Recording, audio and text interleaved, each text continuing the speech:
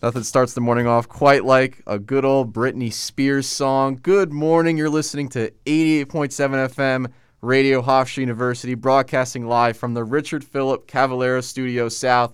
Welcome to the Monday edition of Hofstra's Morning Wake-Up Call, the best edition of Hofstra's Morning Wake-Up Call, where we're talking Long Island nightlife, national news, and international issues. I'm your producer, Danny DiCrescenzo, joined by Emily Campbell and Alexa Servo.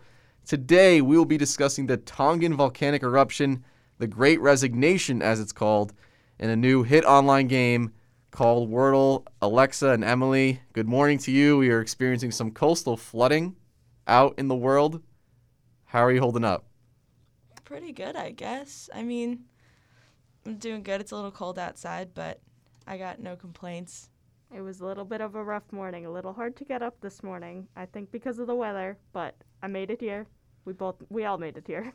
Yeah, I think it's good. I was worried because I left my snow brush from my car at home when I drove up here for the weekend, and I saw a lot of snow last night, and it just poured, and I was worried that I was going to have to drive with that on my roof, but luckily I didn't, so I'm glad I was able to drive here pretty quickly. Yeah, the snow didn't last very long last night at all. Thank goodness. Yeah. I was worried it was, but it's still freezing cold. Oh, yeah. It's freezing cold in this building, honestly. Yeah. It is. It's a little too cold in here for this early in the morning, but I guess it wakes us up, right? It does its job. Yeah, I was calling the basketball game in our mix studio, and we kept saying, and welcome back from the igloo here at WRHU, because it's so cold. I'm just glad I'm out of there. It's a little better in here. But man, it is. We have a packed show today. We have a lot of stuff to talk about, and I think we're going to start off with a bang, a literal bang, a volcanic eruption. Alexa, take us through this incredible natural phenomenon that the social media world exploded over the other day. So, an underwater volcano in the South Pacific exploded in a violent eruption on Friday, sending clouds of ash and gas steam into the air. And unfortunately for the people of Tonga, it also sent large tsunami waves. So this eruption had effects across the entire Pacific, and tsunami advisories were issued for New Zealand, Japan, and the western coast of the United States. The size of this undersea volcanic eruption drew the attention of social media, especially early Saturday morning. So above the Earth, satellites caught the explosion and the massive shockwave it sent, and these videos from the explosion are posted on social media. And on the ground, unconfirmed videos reportedly showed the aftermath of the explosion as large waves flooded coastal areas. News about tsunami warnings and evacuation orders were spread quickly across social media. And this event is something that is obviously affecting people all over the world. And the amazing thing is that all of these people have connected through social media, setting updates and new information when they figure it out. They send it out right away, well wishes, prayers to everyone being affected. Yeah, I think we live in a world where nothing just happens anymore. There's always going to be documentation, social dialogue about anything. And I think it's pretty hard to miss a volcanic eruption. And your first inclination is to hope everyone affected is okay. But these videos that I was looking in the article you put in the rundown, I mean, some of them were pretty incredible. Just the tsunamis, like just from a natural perspective of wow, the Earth did that. Yeah, and that's why it drew so much attention to me. Anyway, like my own personal nerdy enjoyment is like natural disasters because I think they're so fascinating that like. Things can be so calm one minute, and then the next minute there's a volcanic eruption. And that's crazy. And there's, like, all these satellite videos that are posted on Twitter. I think I watched the video, like, 3 or 4 times from a bunch of different angles. And I just, like, every time I watched it, I got excited about it. Not excited, I guess, because that's kind of a bad word to use considering the circumstances. But it just looks cool. I don't know. Personally, tsunamis aren't something that you're typically going to get here in New York, but, it's scary to think about a wave like that. So I was at work when all of the videos and information started surfacing. One of the really notable ones I saw was a family. They just finished choir practice, and they were filming outside the window. The waves were just coming up on the coast, and it was so cool to watch. Fortunately, everyone reported that they were safe who was recording that video. It reminds me of when Hurricane Sandy hit New Jersey, and you saw the news. I don't know why they sent news reporters to the beach during Hurricane Sandy, but they did. They always do. And they're like, it's crazy out here. It's very windy out here. Back to you in the studio. I'm like, all right, well, why'd they send this poor guy or poor woman over there? But yeah, we can walk outside. We know it's windy. Yeah, it's okay. And you see the gigantic waves hitting the beach. I mean, obviously, no one's on the beach, but Yeah. there's some party that's intrigued to see the normally very calm waves that huge. And I felt that same feeling watching this, the effects of this volcanic eruption, the sonic booms and the tsunamis. Yeah, It from what affected a lot of the world. From what it looks like on like the west coast of the United States, I saw California and I saw Oregon, I believe. It looks like they're called tsunami surges. So they're just like really, really big waves, almost like a high tide kind of wave, but a little bit bigger than high tide. So it looks like there's not, I mean, obviously there's damage to the houses that are on that coast, but I feel like it could be much more catastrophic, and it's a really good thing that it's not. Yeah, absolutely. I mean, it wasn't even the size of them. It was just like the wave kept going. There was no end to it. It just kept moving inshore. Yeah. Should we start volcano TikTok for more of this incredible content? Volcano TikTok. Yeah. That's up to you. You want to run Volcano TikTok? Yeah, just like a bunch of videos set to some, I don't know, ambient music of just volcanic eruption, like safe Safe volcanic eruptions. That's a misnomer. I feel like some people would enjoy it for sure. Yeah. And there's always a group of people that would enjoy anything. I would definitely enjoy it. Yeah, natural disaster TikTok. Natural disaster TikTok. I think I might tune in just Yeah. for a little bit. I just think there's something beautiful about it, you know? There's something goes from so calm. Like even you watch the satellite videos, it's so calm. And then all of a sudden there's this cloud of smoke and you're like, where did that come from? Yeah. You know? Just I don't know. Out of nowhere. It's like a Randy Orton RKO on Oh my Monday Night gosh. Raw. Remember Yeah. when that was a big meme? The RKO. Yeah. Oh yes, I do. And the John Cena phone tap. Yeah. Yeah, I do actually. I do remember that. Yeah. My family were big into WWE for a while, and I don't know why we stopped watching it. We just kind of gave up, I think. I don't know. It got stale after, eventually got kind of stale, and then the same people kept winning, and there's only so many times you can see someone get hit in the back with a chair before it gets boring. Yeah, you know what? Yeah, you have a It's like point. their one thing. It's like, oh, we got the chair. Oh, we hit someone on the back with the chair. Unbelievable. Yeah, it was the same thing over and over again. You're kind of right. Maybe that's why we stopped watching it. Yeah, Yeah, my boy. family doesn't really watch wrestling. We maybe tried to get into it for a little bit when my younger brother started it. But, a 10-year-old boy wrestling is not really what you're seeing on TV. Yeah. It's not the same thing. You don't really see yourself in that. See, my dad used to watch it all the time. And I remember when I was younger, I never wanted to go near it. And I would try to watch it. Dad, I don't want to watch this anymore. And I would hate it. And then as I got older, I started to like it. So it was cool. Although John Cena, now he's a movie star, so I see him in True. movies more than I do in wrestling. How did we go from natural disasters to WWE wrestlers? Magic. I don't know Morning how that show happened. magic. I lost track of the Are conversation. you enjoying this conversation? I am enjoying the conversation. I'm just confused as to how we got Because here. you said coming out of nowhere, and Oh, my right, first instinct was right. thinking of that Randy Orton. Right. Out of nowhere, Randy Orton. RKO. Well, going back to the natural disasters that we somehow got to John Cena from. So obviously, like the TikTok you said, they exploded on social media, specifically like Twitter. Yeah. Had a lot of stuff because everybody goes to Twitter when they have news to share. So I don't know. Do you guys have Twitter accounts that you like keep track of this stuff? Because I know like if I'm looking for something that's trending, I immediately go to Twitter. I have a Twitter account, but I never use it. And I That- think I should start using it. That's where I first saw the news, because while I was at work, I did a quick Twitter check to see what's trending, and it was right at the top. I was like, guys, there's tsunamis. Yeah. Twitter is definitely the place to go if you want to know what's going on, and that's where people post, their information and their videos. I feel like if you're gonna post something that's important, you're not gonna go on Instagram and pick out a picture to go with it before you post it. I feel like it's gonna go straight to Twitter because that's like the quickest way to get information out. Yeah, I love reading Twitter beef, especially, and I go to Twitter first for anything, whether it's like celebrity beef that I find strangely satisfying, or for looking at tsunamis, because I know Twitter's probably gonna be the first place it goes. Instagram is slow when it comes to stuff getting on there. It's Oh, slower. definitely. But it's probably just because Instagram is more for the aesthetic rather than, the information. That's the thing, is if you're gonna post something on Instagram, it's you have to have a plan. You have to plan it out. You have to have the picture picked. You have to know exactly what you want to say. Twitter, it's just like, this is what's going on. I'll post another tweet in 5 minutes when I figure out, the rest of the information. No one wants to scroll through 7 or 8 Instagram posts to get a bunch of different information when you could just go on Twitter and get it all within a couple tweets. Did you guys ever live tweet?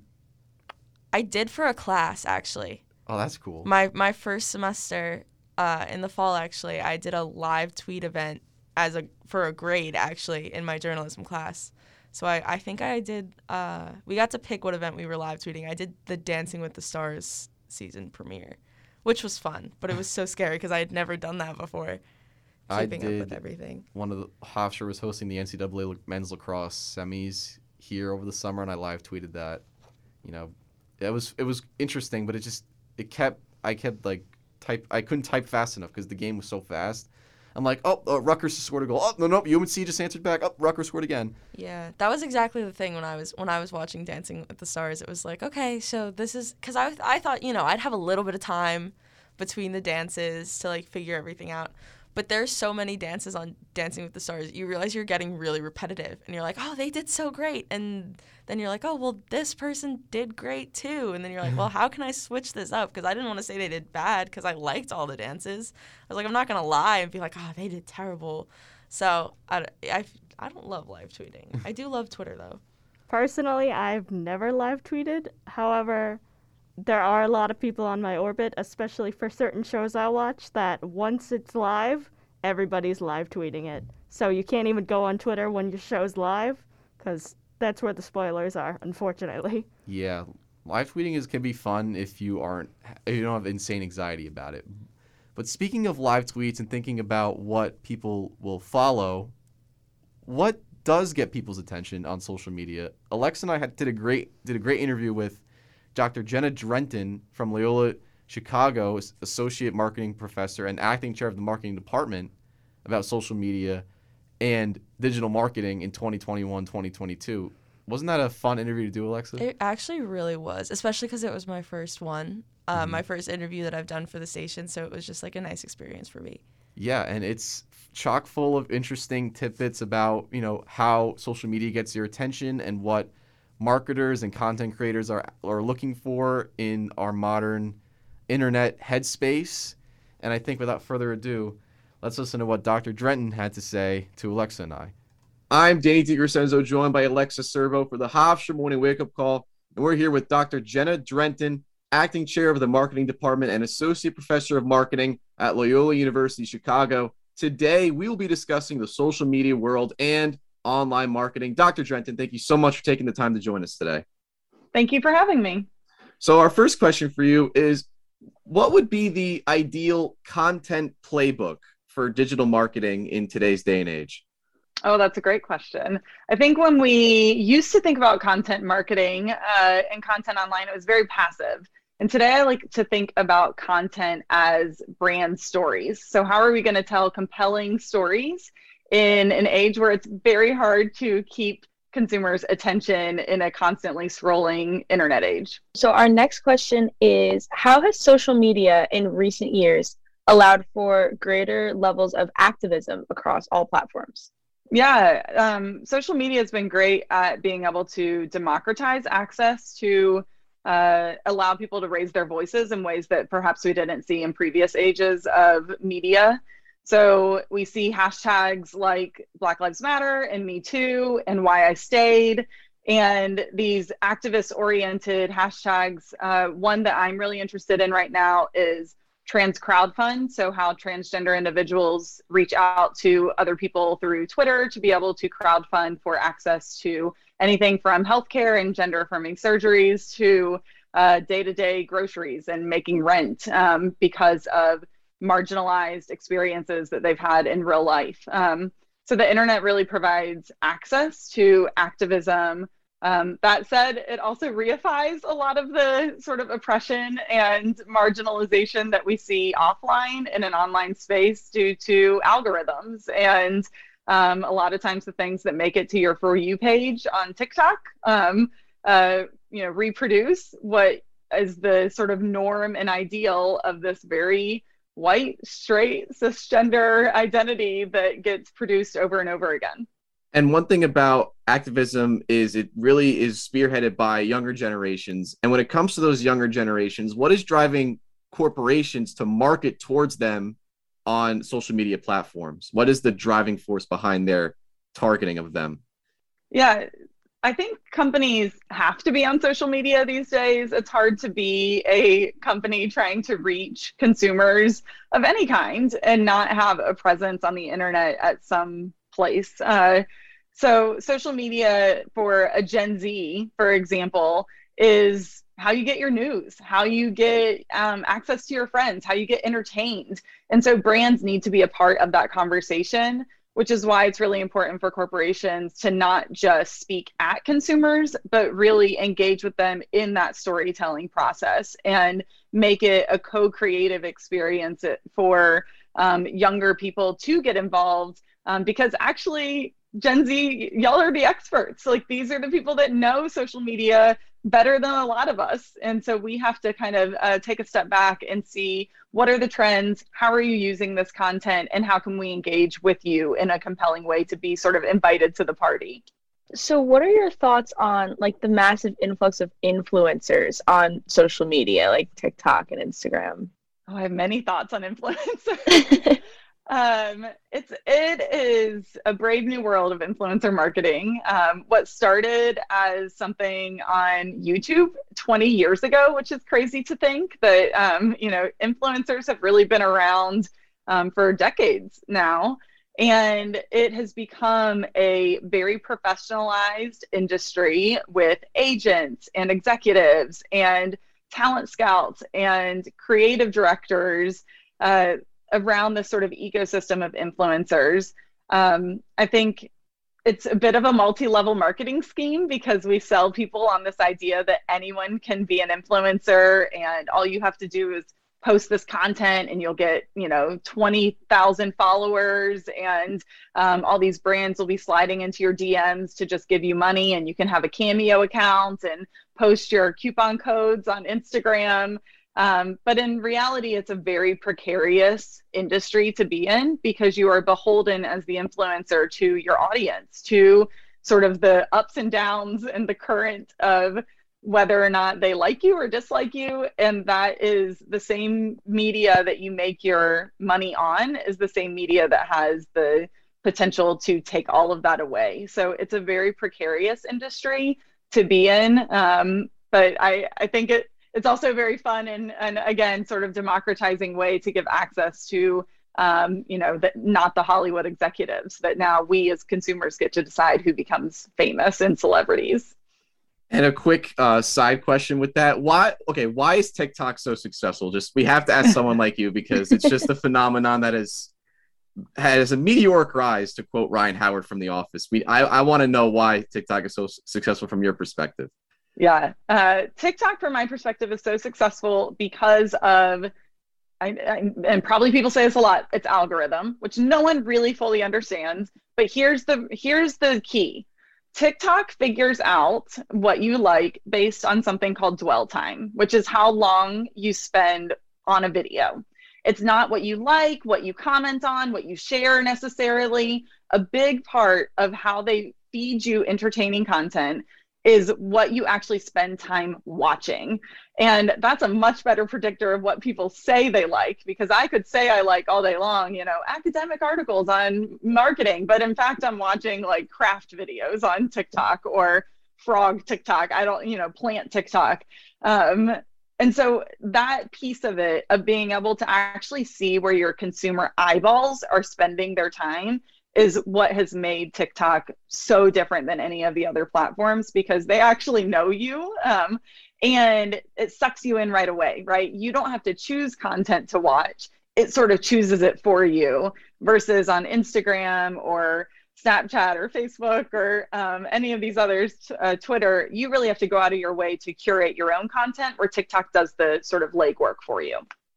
That is very Very interesting, right, Alexa? Yeah, I That's didn't crazy. know. I always thought it was based on like likes, like the things that I like on TikTok. I always thought that like the videos that would come up on my For You page were based on like my past likes and my past comments and stuff. I didn't know it was the amount of times like that's weird. That's so crazy And to me. it is. I mean, it's based on likes, and like there months ago there was a trend going around that people were like, go to the settings and just press share, but don't share it with anyone. I'm doing a experiment, and it was really because any sort of interaction gets things to trend on the platform. But this piece of your eyeballs and how much time you spend, because I think about videos that maybe I would never share with someone, but I've watched them multiple times.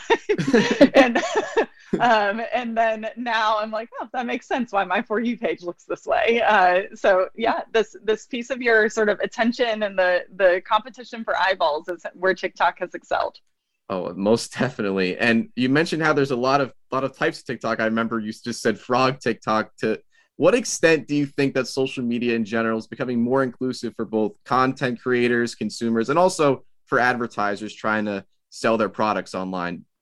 Yeah, I think that it's become more built around communities. So you're able to find your people, find your tribe in a bit easier way, so to speak. So if you are interested in some very niche area of maybe a hobby or a sport or some entertainment, TV show that you really like, that you can find other people that are really into that same content in a much easier way. So I think that it has, it's become inclusive in the way of being sort of exclusive in creating these boundaries and little circles that people can become a part of and feel like you're part of a community more than just one person out of the whole internet. You have your own mini internet that you are involved in. So I think in that way, it's created these little inclusive communities around sort of exclusive content.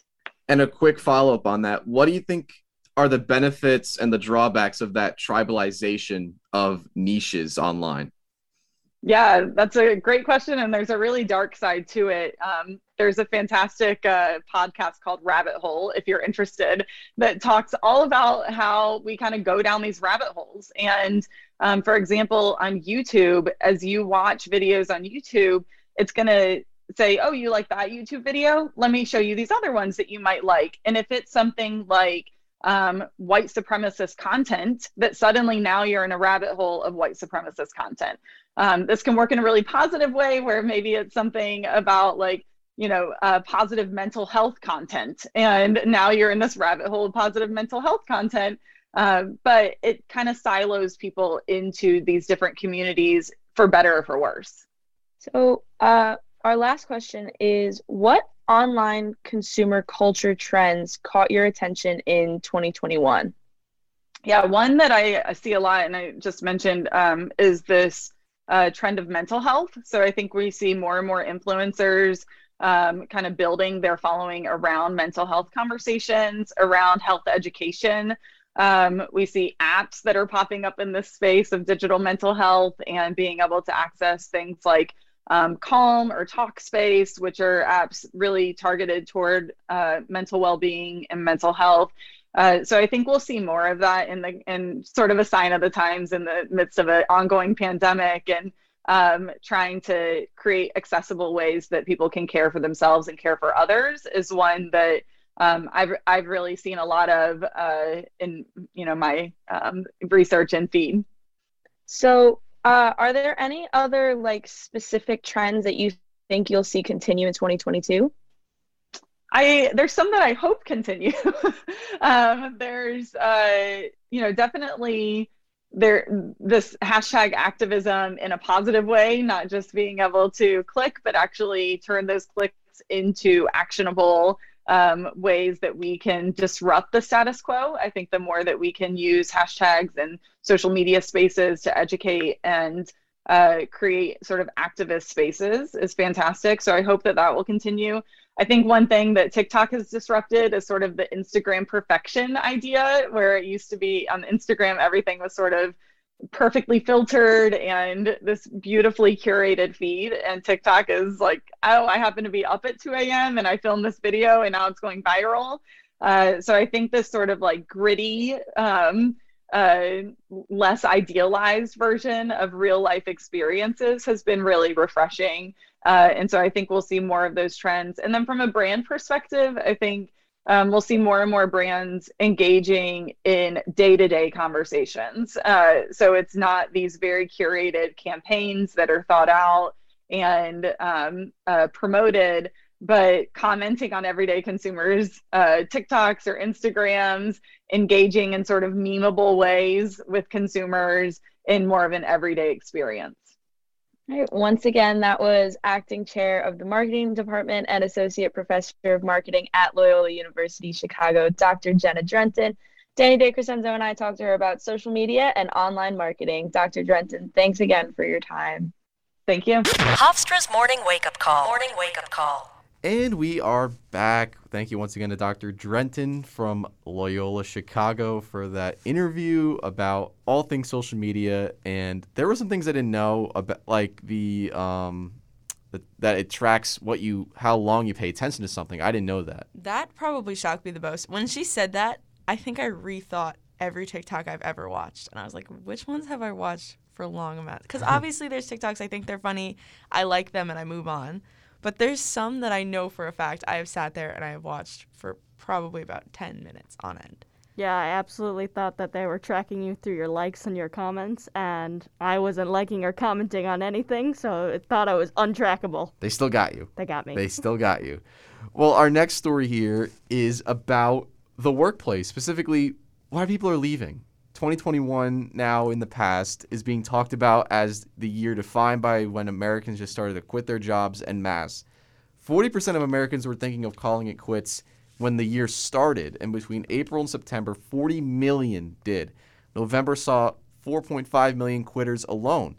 And when it comes to trying to understand why this is happening, some recent data from MIT Sloan Management showed the top predictors of attrition or loss of employees for companies relative to poor compensation for workers. So the baseline cause is poor compensation. Relative to that, toxic workplace culture was a 10.4 times more likely reason why people were going to quit. Second place, job insecurity reorganization clocked in at only 3.5 times. So basically what that means is that people were 10 times more likely to quit because of a toxic work environment than they were because of lackluster pay.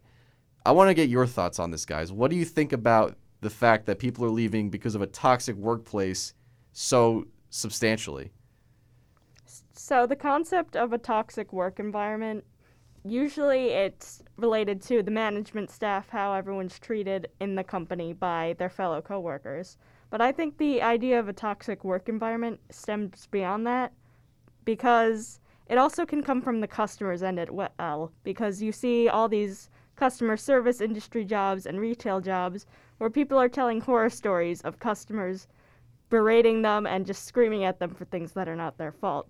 It's no wonder that, because they're getting this toxicity from the customer's end and the management, that they would just quit. No one wants to put up with it anymore. That needs to change. Yeah, I definitely agree. And I think, like, it's understandable. And when I first read Toxic Workplace, when I was going through the article that you had put on the rundown for us, the first thing I thought of was the customers, especially in, like, a retail job or working food service. Like, you sometimes can have people who feel more entitled and feel like they know more than you, and that can lead to people, like, if you're working there, I wouldn't want someone telling me how to do my job if they don't work there, you know? So I kind of understand that want to not work there anymore, that want to quit their job. I'm glad you thought of it from the customer side, because I thought of it almost exclusively from the workplace side. I mean, there have been some really egregious work things going on. Remember that Zoom call where the CEO fired 900 people? I think it was Better.com. I mean, that sounds like a pretty toxic work environment to me. And you think of other indicators of what a poor workplace environment is: bad leadership, as we mentioned with the CEO, cutthroat environment, no enthusiasm, no diversity or inclusion, no recognition of good work, and clickiness. These are all symptoms of a toxic workplace. And thinking about how on edge everyone is, it's not surprising to think that those bad qualities could be more visible and tangible in the modern workplace, with everyone on edge. Yeah. And you can't just, the thing that worries me is you can't magically fix these internal issues. You can't just raise the pay and expect the problems to go away. You have to hire good people. You have to instill a good workplace culture. And that takes time. People will always look for greener pastures if most of the present opportunities are just mud. And it takes a long time for that mud to become a green pasture. So there's no magic fix. And that's what worries me, that people are going to keep going to better jobs, and it's going to leave a majority of employers scratching their heads wondering how they're going to survive. And sure, they clearly do have some workplace issues, but it's the business world is lacking any sort of structure right now besides people are leaving. And it can go back to the customers, as you said, because with the retail jobs, it equally falls on the customers to respect the workers, and you guys clearly have seen that not to be the case these days. Yeah, and I think part of it, listen, everything comes back to COVID in some way, and I think with COVID being a factor, people are a little bit more, like you said, on edge. They get angrier easier, and they want to be right because maybe, like they lost their job, or like there's something going on in their lives, and they get a little bit more frustrated, and that in return takes a toll on the people they're talking to, the people that are trying to help them. For example, they walk into a store, they want help buying something, and the worker that's trying to help them is getting nothing but attitude from them. I wouldn't want to be that worker. I would probably start giving attitude back, and you don't want to do that when you're working in retail. You want to always keep that smile on your face. Or underneath your mask. True. Yeah, absolutely. I mean, COVID kind of gave everyone a little something more just to be angry about when they're walking around. So when everyone has this negative mindset, they walk into a store, they're angry that they have to put on a mask. It's just not going to go well from there. It's not going to get better. There's always the potential to go nuclear. One time I was working at a hardware store over the summer, and this guy, during the winter, he drove all the way from Staten Island to this store, and he goes, I'm here to get a new snowblower. And I'm like, all right, he drove all the way from Staten Island. It's the middle of a snowstorm, and he wants to buy a very expensive item. I mean, if anyone's going to go nuclear if he doesn't get his way, it's going to be this guy. And I was worried that he was going to like go off, And that's just the world retail is. But it's not just retail. In office jobs, you worry about your fellow employees, and you worry about, getting your work recognized, not finding yourself in a dead end, so to speak. There's a lot of pitfalls in the modern workplace that people aren't addressing because it's not something you can just fix right away, like pay or benefits, right? You can't just add that. You can't just make the culture better. And that goes back to what I was saying earlier. What do you think would have to happen for the concern over a mass toxic workplace culture to go away? What do you think would have to be done? Honestly, I feel like it's kind of a loaded question because, at the end of the day, when you're dealing with people, right? And anyone who works any job is always going to think that they don't get paid enough. Everybody always wants a little bit more money. They always, I did this and I do this for them and I do this and I need more money for that reason. And even though, maybe giving more benefits or paying a little bit more, giving raises to people who deserve it could help certain people, think of it from the standpoint of a person who doesn't get a raise. If they're giving a raise to someone who I work with, I do the same amount of work as them, and I don't get a raise, I'm going to be very upset about that. So it may create even more of that sort of toxic workplace environment, if someone gets better benefits than the other person. So I don't know necessarily how we could get rid of that toxic workplace environment. I'm sure there's a way, but off the top of my head, the only thing I could think of is offering more money and more benefits. And if that happens, it could always lead to more problems. Absolutely. It's not something that's just going to be gone in an instant. It's something that's going to take time, and companies need to learn what the needs for their specific employees are, that they can compensate. And it's not always going to be money. Well, in most cases, that's going to be what the employees need to be recognized for their work. You just hope that this can eventually solve itself. And you wonder, will things stay remote in the future? I guess we're going to have to find out because this pandemic just loves throwing curveballs at us, doesn't it? It really does. It's like a pitcher who just only throws curveballs. Why can't we just get a nice, easy changeup that we can just hit out of the park? That'd be nice. But one person who did quit their job was a guy named Nate Meeker. And this guy, after quitting his job in, I think, 2020, he's on TikTok now. He has over 25 million views and almost 500K followers. And he's a comedian. He specializes in character work and impressions. And I spoke to Nate about his budding career as a comedian and his aspirations for the future. And this was kind of a dream come true because I've been a big fan of his for a good year now. My friends and I constantly quote his stuff. And I think there's no better way to talk about Nate than to hear what he had to say about his incredible journey onto social media. I'm Danny DiCrescenzo, joined by Nate Meeker, an actor, comedian, content creator, and writer, to talk about his career in comedy. Nate, I'm a big fan of yours. Thank you so much for taking the time to talk to me today. Yeah, thanks, Danny. Really appreciate you having me on the show. Excited to chat for a little bit. So, Nate, walk me through. How did you get into doing comedy professionally? Honestly, this was, I think, the end of 2020, so like winter of 2020, kind of when the pandemic was hitting pretty hard. I was working from home, wasn't really, I felt like I needed some type of change of pace and everything that was going on. And I always kind of wanted to do comedy, and I had tried stand-up before. But this time around, I was like, no, I'm going to take it a little more seriously. And then I started uploading like videos on TikTok around the same time that I started doing stand-up and kind of taking improv classes. And then one thing led to another, and it kind of took off, and now I live in New York and I'm pursuing it full time. So it's been a lot of fun, but it's kind of crazy that it's happened within the last year and a couple months. Yeah, that sounds like a quick transition to the comedic space. Who are some of your comedic inspirations when it comes to your style? Yeah, I would say some of my inspirations and just some of my favorite comedians in general, Sebastian Maniscalco, Chris Rock. I've been a longtime fan of his. Nate Bargatze is one of my current favorites as well. And then when I think of people inspiration and stuff, I do a lot of impressions and character play. So, I've watched obviously a lot of Saturday Night Live and sketch comedy. So Key and Peele, Jordan Peele, Keegan-Michael Key, those are probably maybe my two biggest inspirations out there because those guys are my favorites. And then I think back to SNL, Bill Hader, Jay Pharoah, as far as the impressions go. So yeah, long-time fan of all of those people that I just mentioned. Yeah, I'm a big SNL guy myself. I usually like to binge watch Norm Macdonald Weekend Updates whenever I need a good laugh.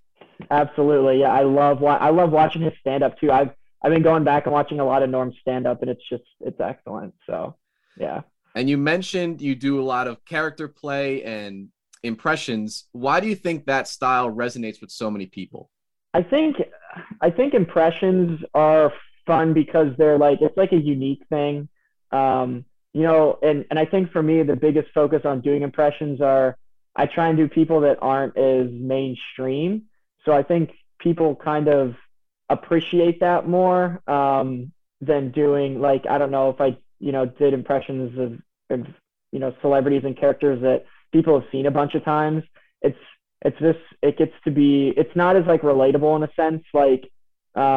I think some of the more niche impressions kind of, if people know who it is and they know what I'm trying to go for, that kind of hits a little harder than if I just did, I'm trying to think of a really even a Christopher Walken, we've been hearing people do him for 40 years.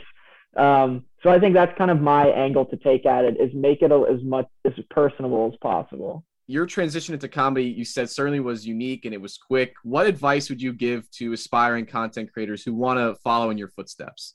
I would say definitely you have to put yourself out there now, because now is the best time to do it. We're seeing people, get roles in movies and TV shows from starting on TikTok or Instagram, and obviously YouTube's been around for a while now too. But I think you really just have to take advantage of kind of this new wave of platforms that we've kind of been given, and really just commit to it. It takes a little while. You're not going to like go, viral on one of these platforms overnight. But I think if you're like confident in your talent, and you're like willing to, put yourself out there and do some trial and error and experiment with it, if you put in the work and the time, like it's definitely possible.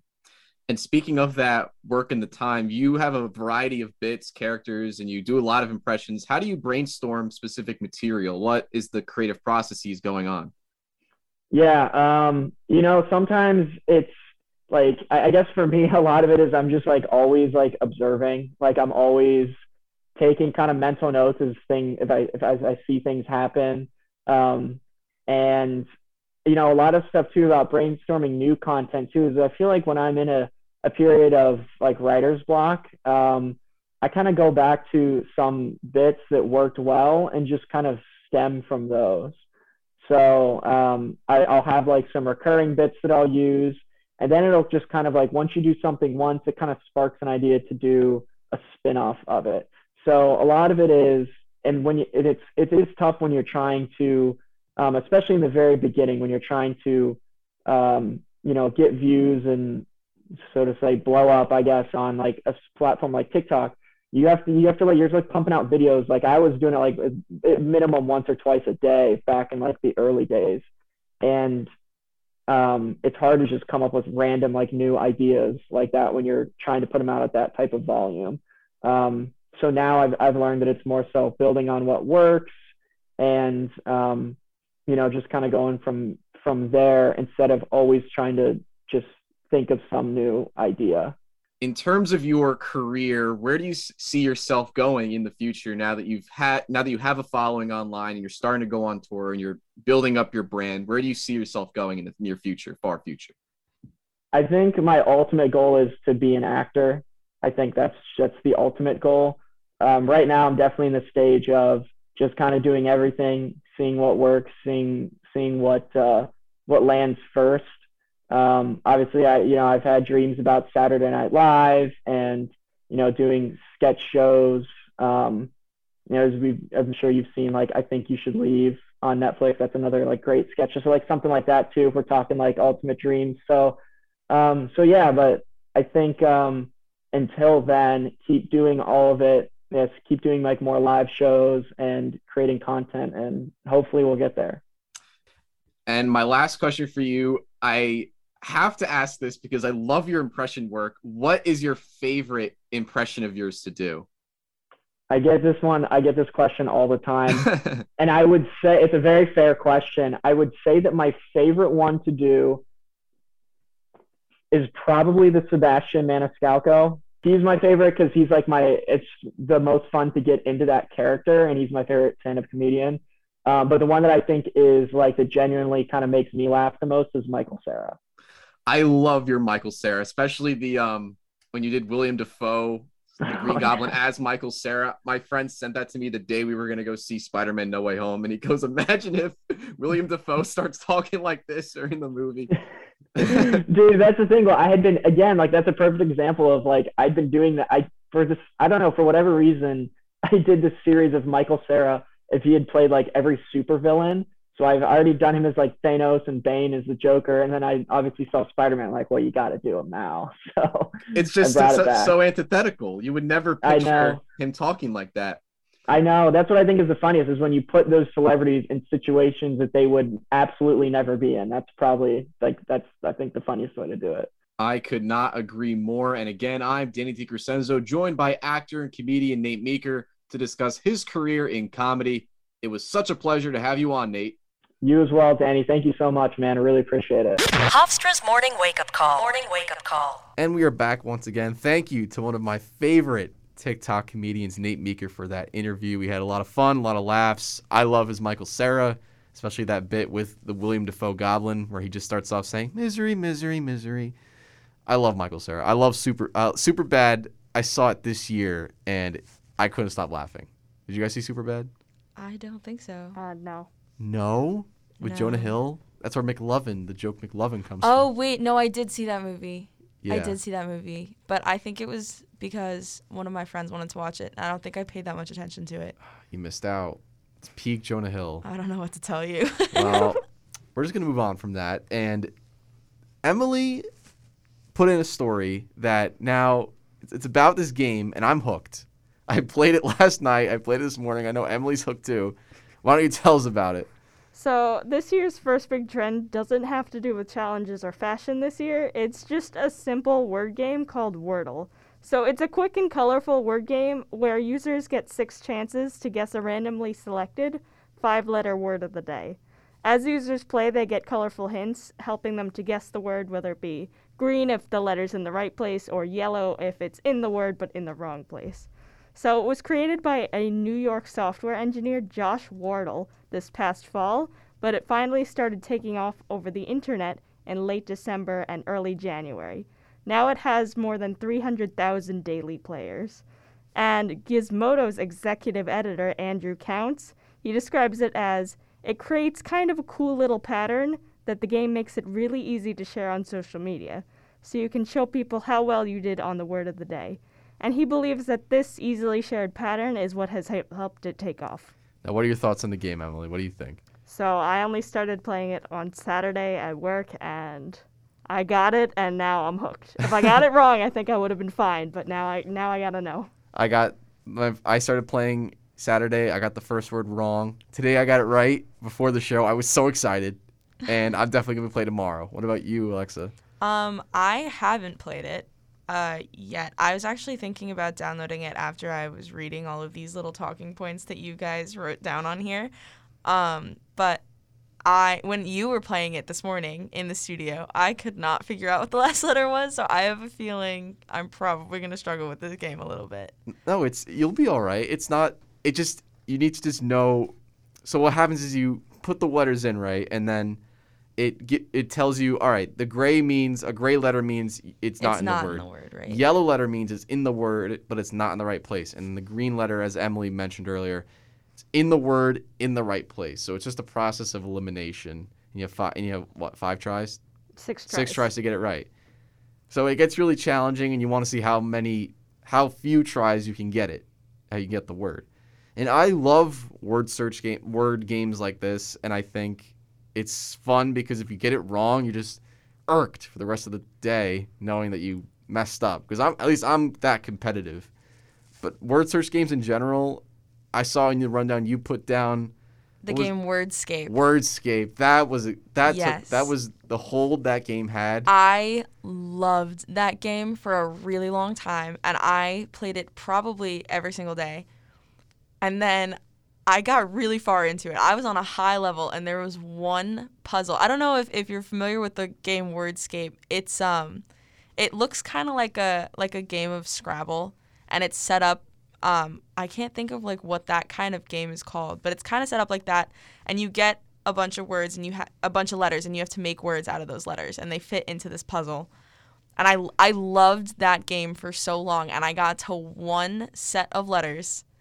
And there was probably 2 or 3 words left in the puzzle, and I could not figure them out. And I stared at them for days, and I couldn't figure. And I got so angry I deleted the app, and I have not gone back since, because I just got I'm very competitive, and if I can't do it, I'm just not I just give up, because I was like, there's no way that I'm gonna sit here and stare at these letters that are beating me at this game, because I like to think that I'm pretty good with my words most of the time. I was like, this word is beating me, and I can't let that happen. So I just gave up, and I deleted that. I think you just described the same thing that happened to me. I was also playing it on a high level. I couldn't figure it out. The app is no longer on my phone. It will not come back because I couldn't figure it out. But, the big thing that has made Wordle so popular is that everyone's playing it. And if you get it wrong and all of your friends get it right, now the next day you're going to come back. You need to know what it was. You need to win. Nothing motivates you more than you getting it wrong and all of your friends getting it right. Just the teasing and the mockery. It eats away at your soul. Especially if you have those friends who won't let you forget. And they're like, ha ha ha, we got it right and you didn't. And then they'll, harp on it for the entire day. Because I'm one of those people. I'm not going to lie. If my friend got it wrong, I would be texting them all day and be like, oh, well, guess what I did? And I got it right. What'd you do today? That's totally me. So my friends are the same way, which, like, if we were all playing this game, I don't think I'd survive. It's survival of the fittest. What can you say? In survival of the wordiest. The wordiest? Yeah, I don't know. The wordiest. I don't know if that's... I mean, I guess maybe that's the word you could use here. Yeah. And plus, playing this game can help strengthen your brain. It's a brain teaser, you know? Most word games are supposed to help you strengthen your brain, but they just make me angry sometimes. I love words. I remember when I was in my high school play, my senior year during the fall, before every show, one of the cast members would bring a word search backstage, and he would always get stuck on like a couple words, and he'd always give it to me, and I'd figure it out like right away. Word searches are fun. They are so fun. It's like games like Wordscape, where they just give you a bunch of letters and you have to make words. Those make me angry. The word search, at least, like, if I stare at it long enough, I will find it eventually. It's the gears in my brain that need to make up words from letters in front of me that don't like to work when I want to play games like that. Well, you know what? Fortunately, on my 3-day streak, I am still winning. I will not lose, because I know that the loss is going to be brutal. I mean, if you've been on Twitter the past few days looking at the trending Wordle, there are over 6,000 tweets in an hour about it. Wow. Poor David Tennant finally lost to his wife, Georgia Tennant. Oh. Brutal. That's brutal. It's so competitive. I think that's the beauty of it. It's that you can foster this competition, because if it's just a game you play by yourself and you compete by yourself, only a select few people can really enjoy that sort of experience. You know, because while the computer is always there to play against you, it can get boring and stale playing against the CPU. But when you know you're competing with other people, you can make it a competition.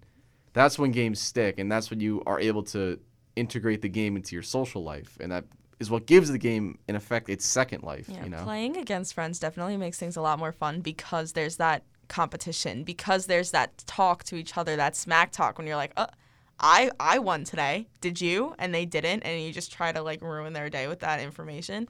And it, not to say that, but like it makes it fun, because you constantly are going at each other, and it keeps this sense of competition. And like you said, if you're playing with a computer, it's cool. You want to beat the computer. You could say you beat the computer, but it's not the same, because you can't smack talk a computer and feel really good about yourself after. You're like, oh, I just beat a computer. That's cool, I guess. Yeah, like Super Smash Brothers. I love that game on my Switch. I would much rather destroy my friend in Super Smash Brothers than beat the computer like 20 times. Having that one win over my friend where I just completely demolish him, be like, yeah, look at you, you suck. Versus me beating the CPU 20 times and like not losing a single stock the entire time. It wouldn't be fun. It wouldn't be fun for me.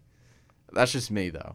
Absolutely. I mean, beating your younger brother definitely has a better feel than beating the computer. Yeah, I agree, especially because my younger brother, who's definitely listening to me talk about him right now, he plays video games a lot, so he knows strategies, you know. So if I play video games with him, chances are he's gonna beat me. If I get him to play this game, Wordle, Nick, I'm coming for you. I guess I'll try to beat you in this game, and you can continue to beat me in everything else that we play.